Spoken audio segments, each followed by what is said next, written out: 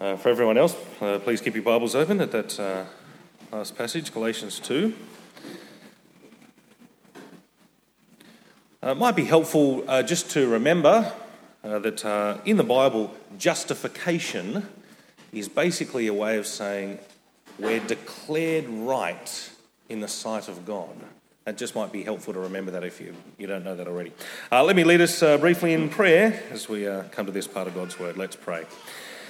Heavenly Father, we thank you for your servant, the Apostle Paul, who wrote this letter to the churches in Galatia, and that you saw fit to preserve it so that we could learn how it is that we are saved simply through faith in Jesus Christ alone, and the implications of that for our lives individually and also as a church. Please help us to listen carefully to your word, to delight in it, to obey it, to be happy to be both corrected by it and encouraged by it. And we ask these things in Jesus' name. Amen. It is not uncommon for Christians in a one-to-one setting to ask one another how they're going spiritually. That is, how they're going in their Christian lives, loving and serving Jesus, whether that's proving difficult or rewarding in certain areas. Next slide, please. The Bible often uses the term to walk to mean to live in obedience to Christ. The Christian life is the Christian walk.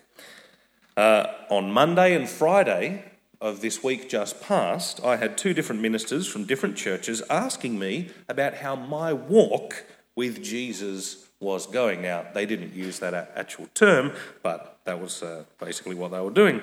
It's a great thing to do, and I suspect that generally speaking, Christian men aren't as good as doing this with one another as Christian women probably are. But if you're anything like me, when another Christian asks you how your relationship with God is going, often the first thought, and almost always the first feeling I get, is that whatever the answer is, I could be doing better.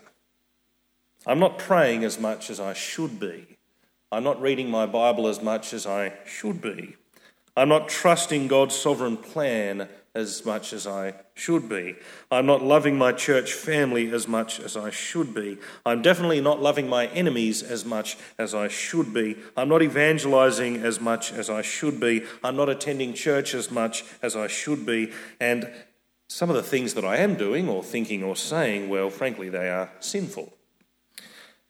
That initial feeling, that first gut reaction that no matter how good I'm going at living for Jesus, I could be doing better, well, that's both a really good thought and a really bad thought. I'll start with why it's really good. It's really good because this side of Jesus' return, there is always room for Christians to improve. We live in a fallen world. We struggle with our old selves, the sinful nature. Perseverance and patience and character building are all essential features of the Christian life here and now. But it's also really bad that the first thought I have is that I could be doing better. It's not because Jesus has made me perfect and holy in God's sight. That is the case, he has done that, but that's not the reason I shouldn't always feel like I can do better. It's more subtle than that. The reason I think it's bad that my first thought about my Christian walk is I need to do better is, well, let's look carefully at this passage from Galatians 2 before I attempt to finish that answer. Our passage begins with a very sharp conflict. Verse 11, it'll come up on the slide. When Cephas came to Antioch, I opposed him to his face, because he stood condemned. Well, there's a start for a passage, isn't there? Not long before this, a number of Jewish believers had fled to Antioch and had begun, naturally, as believers, preaching the gospel, such that a Jewish church began to emerge. But the Gentiles in that area, Gentiles, that is non-Jewish people, they also started to hear the message and put their faith in Jesus too. And it may be the case that Cephas, who we probably know more commonly as the Apostle Peter, went there to help that church to grow and develop, especially because he himself had had experience, just a little bit of experience with Gentiles becoming Christians. Now that sounds all like something that the Apostle Paul would absolutely love. He should be 100% on board with. So why would there be such a sharp conflict between the Apostle Paul and the Apostle Peter? Well, verse 12 gives us the reason. For before certain men came from James, he, that is Peter, used to eat with the Gentiles. But when they arrived, he began to draw back and separate himself from the Gentiles because he was afraid of those who belonged to the circumcision group. Now we know from elsewhere in the Bible that this circumcision group were Jews who insisted that Gentiles are saved not just by trusting in Jesus as Lord and Saviour, but that they also needed to obey the Jewish laws and traditions.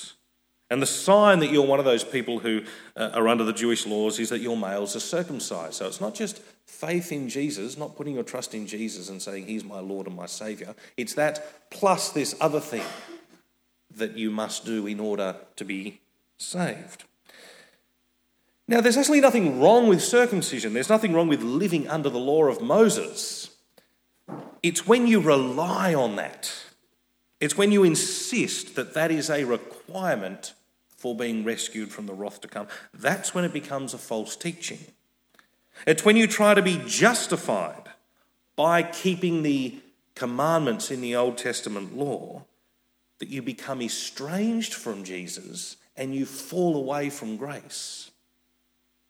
As a matter of fact, when you rely on any kind of good works or any kind of religious observances to make you acceptable in God's sight, you've effectively rubbished the work that Jesus did on your behalf. Now, even though this circumcision group came from James, the head apostle in Jerusalem, we know from elsewhere in the Bible that they did not have the support and the endorsement of those Jerusalem apostles.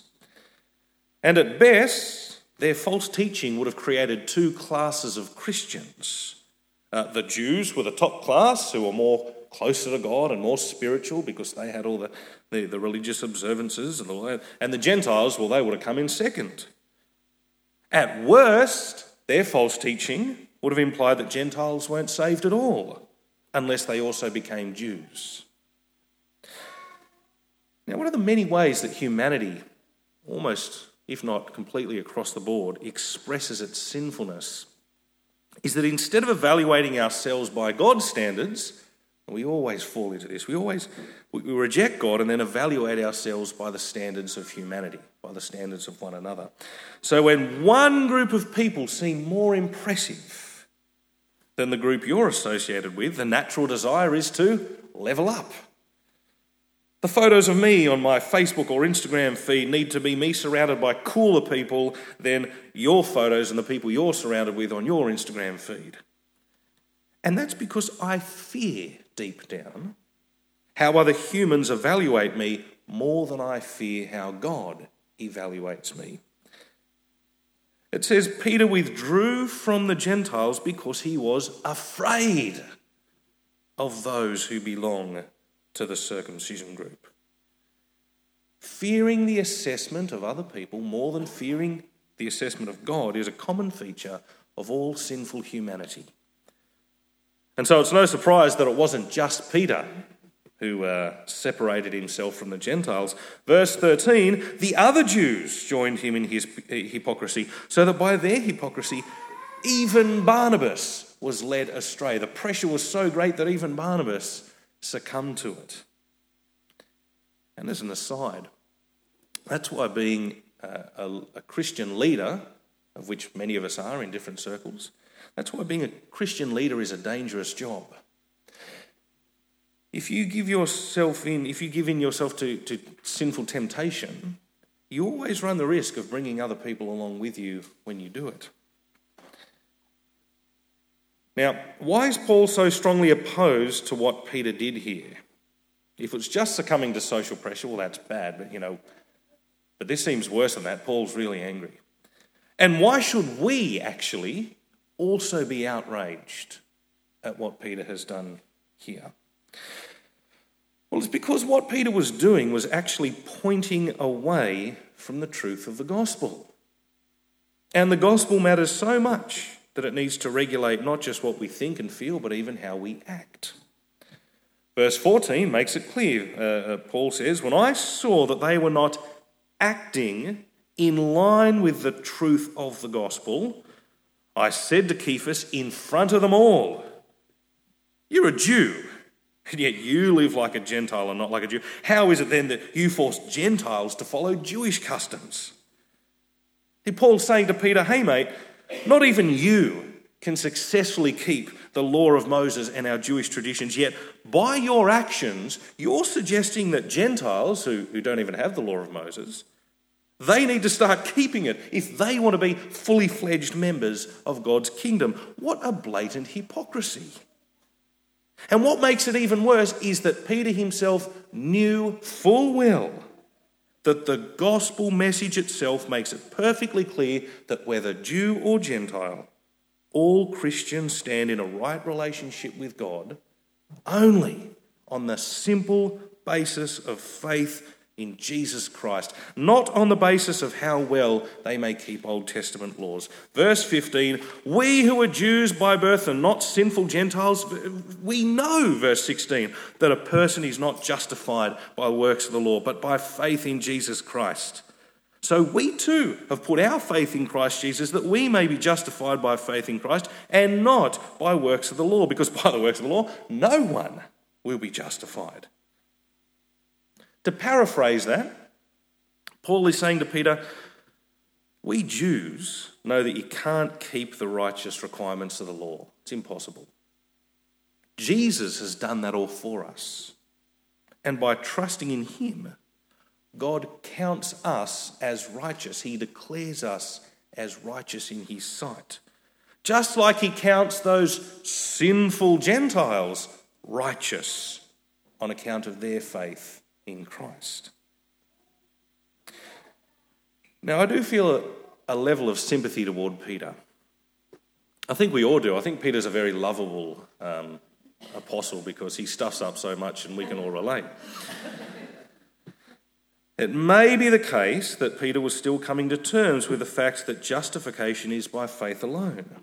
If all his life he had eaten only food that was permitted under the Old Testament law, if all his life he'd worn only clothes that were permitted under the Old Testament law, if all his life he had ceased work every Sabbath, if all his life he had memorised scriptures from the Old Testament, if all his life he had had morning set prayers and evening set prayers as the Jews would do, well then I can understand why it must be hard to imagine that those sinful Gentiles who had done none of those things were now no less righteous in the sight of God than what he was, because Jesus had done absolutely everything necessary to make them righteous before God. I can understand that will be tough.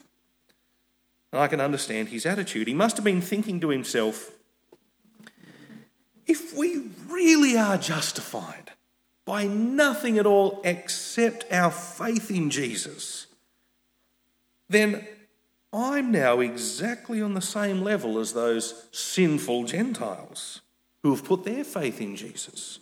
Surely that can't be right. The true God wouldn't justify Jews in a way that made them no better than those dirty, sinful, unclean Gentiles. To which the basic answer is, actually, yes, he would.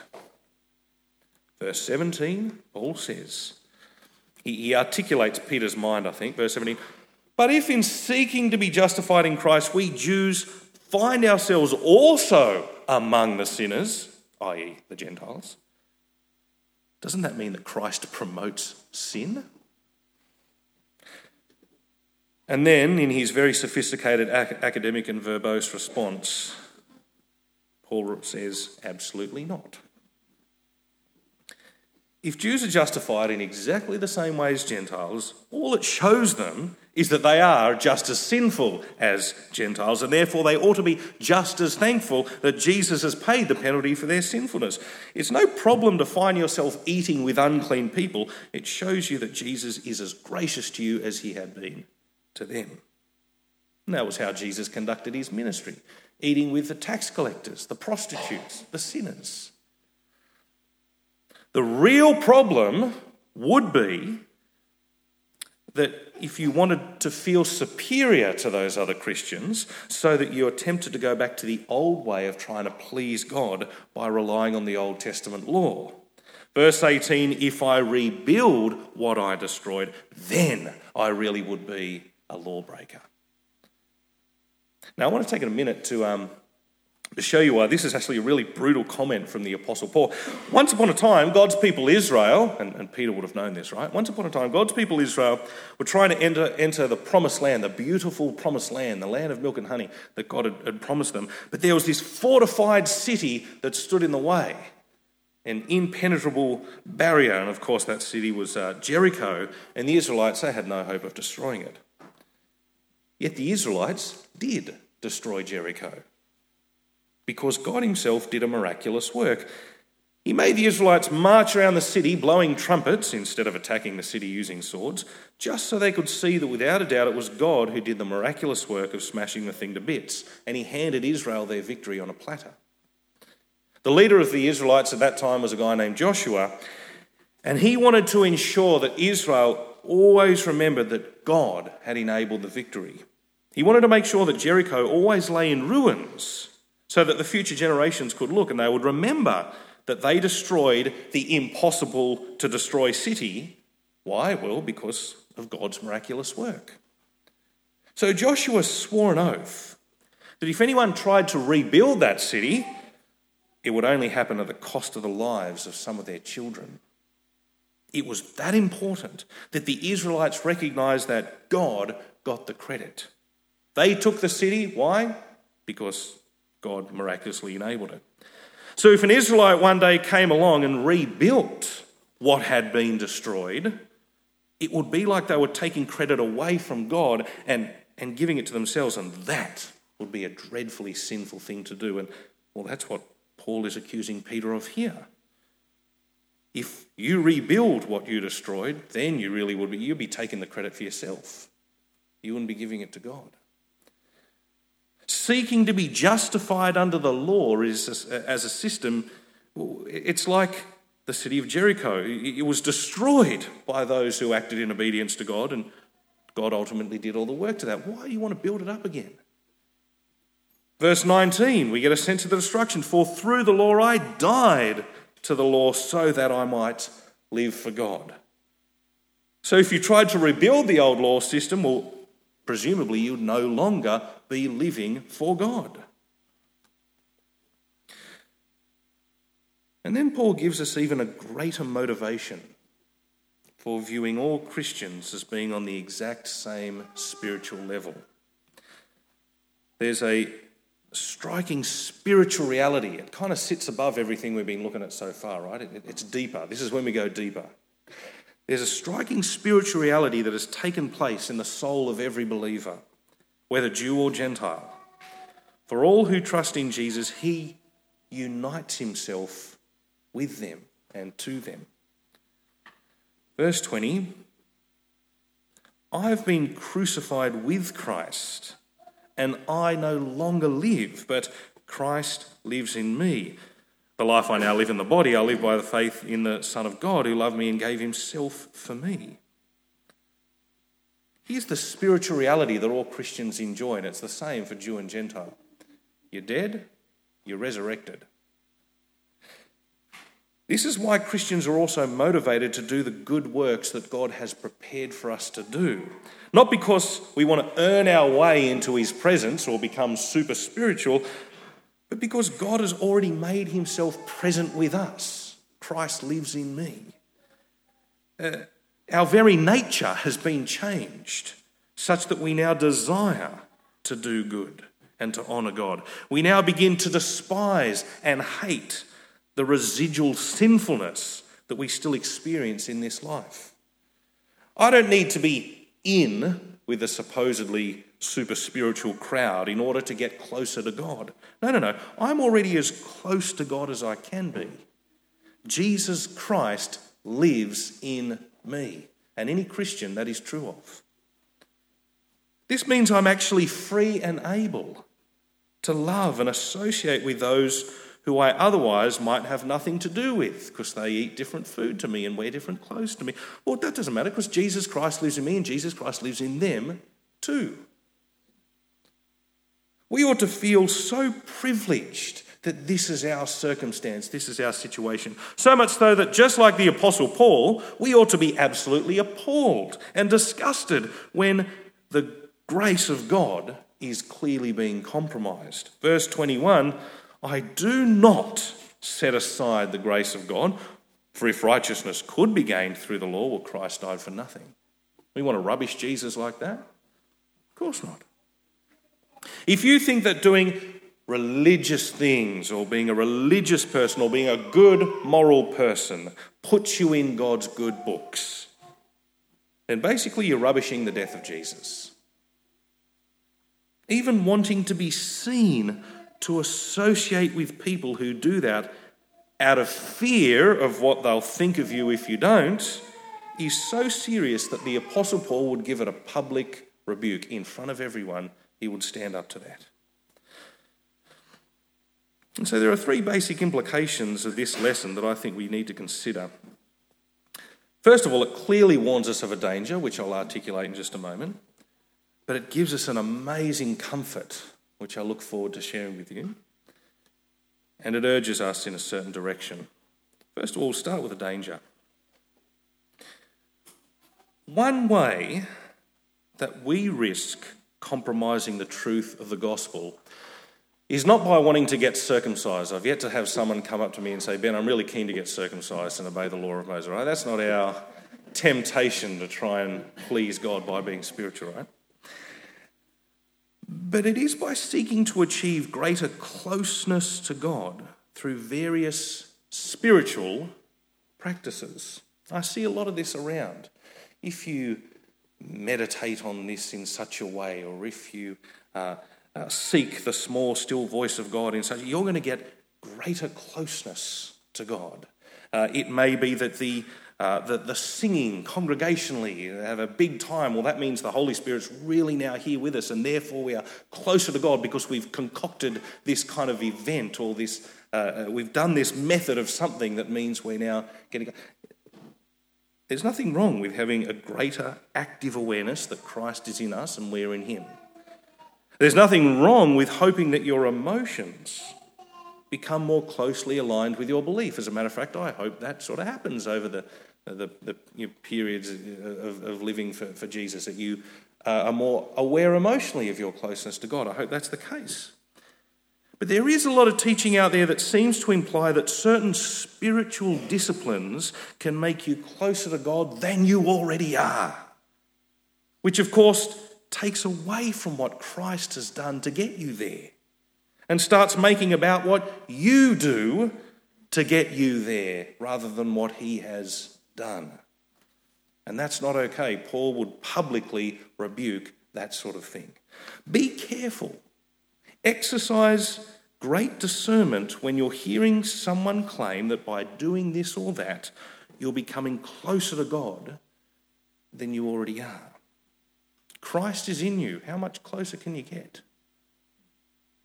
The right alternative to that sort of thing is that simply, and it is simple, simply through prayerful reading of the Scriptures, which is where God speaks, we come to greater and greater realisation about what it means that we're already seated with Christ in heaven. Not through spiritual means or religious observances, simply through, reading the Scriptures. That's where the Holy Spirit is speaking to us. But secondly, I think we have a great comfort available to us from this passage. Ironic as it sounds, Paul's confrontation with Peter is actually cause for great comfort for all Christians because it puts us all ultimately on the same spiritual level. And when someone asks you how your Christian walk is going, and your first thought and feeling is that guilt that comes from telling yourself over and over that, well, I'm not as good as I could be. I'm not as spiritual as those other Christians. I need to be doing better. Well, then just consider how comforting it is to know that because we are justified in the same way, we're all connected to God in the same way. There is a spectrum. Okay, there is a spectrum of what you might call Christian maturity. We know that because God's doing progressive work in our life, right? There is a spectrum of how well versed we can be in the Bible. There is also a spectrum of how well shaped your Christian character is. And by the way, if you're undergoing a long time of suffering or difficulty or hardship, take heart, because that's actually one of the most obvious and common ways that God is bringing his children to maturity. There are differences, but the fundamental situation for any and every person who has their faith in Jesus as Lord and Saviour is that they are as close to God as they can possibly be. You have all been crucified with Christ. If you trust in him, you no longer live, but Jesus Christ lives in you. The life we live in the body is in a state of growth and progression, and we're all at different points along the way, sure. But your fundamental and my fundamental situation is that we are no more or less spiritual than one another. We're each as close to God as we can possibly be. Jesus Christ lives in us. There's a certain freedom. There's a certain freedom and a certain peace that comes when all hope of dignity and social acceptance is completely and utterly destroyed. When we appreciate that we're as good as crucified with Christ, and that we are now therefore living sacrifices. A fitting expression of our ongoing attitude comes in the form of Jesus' words on the cross, Father, into your hands I commit my spirit. That becomes the voice of our attitude. And that's the reason for the exhortation, the final exhortation I'll give, that I think arises out of this passage. Stop saying to yourself, I'm not as mature or as spiritual or as biblically literate or as close to God as those other Christians around me. Start to banish that thought and that feeling. Start thanking God. Let that be the starting point. Start thanking God that Jesus Christ lives in you, just like he lives in those other Christians. And then in your overwhelming sense of gratitude, simply get on with growing in your knowledge and love of him without comparing yourself unhelpfully to anyone else. Justification by faith alone means all Christians are as close to God as each other. And it means that our walk is not about trying to get on better terms with God, which only ever creates division in the church, but about coming to terms with what Jesus has done to get us there already. Let's pray. Heavenly Father, we can't help but thank and praise you that in your incredible love and mercy, that you've done absolutely everything that is required to take us from out of the realm of death and sin and bring us into the kingdom of Jesus, to seat us with him in the heavenly places, for him to come and live in us and we to live in him as your children. Father, we pray that, like Paul, we would be as passionately against anything that would rob you of your glory by taking away from this wonderful truth. Father, may our lives become more and more grace-shaped, not only our personal lives, Father, but the way we view one another. Different though we all may be, may we see Christ in them just as they will see Christ in us, and may that form the basis of our fellowship. And we pray these things in Jesus' name. Amen.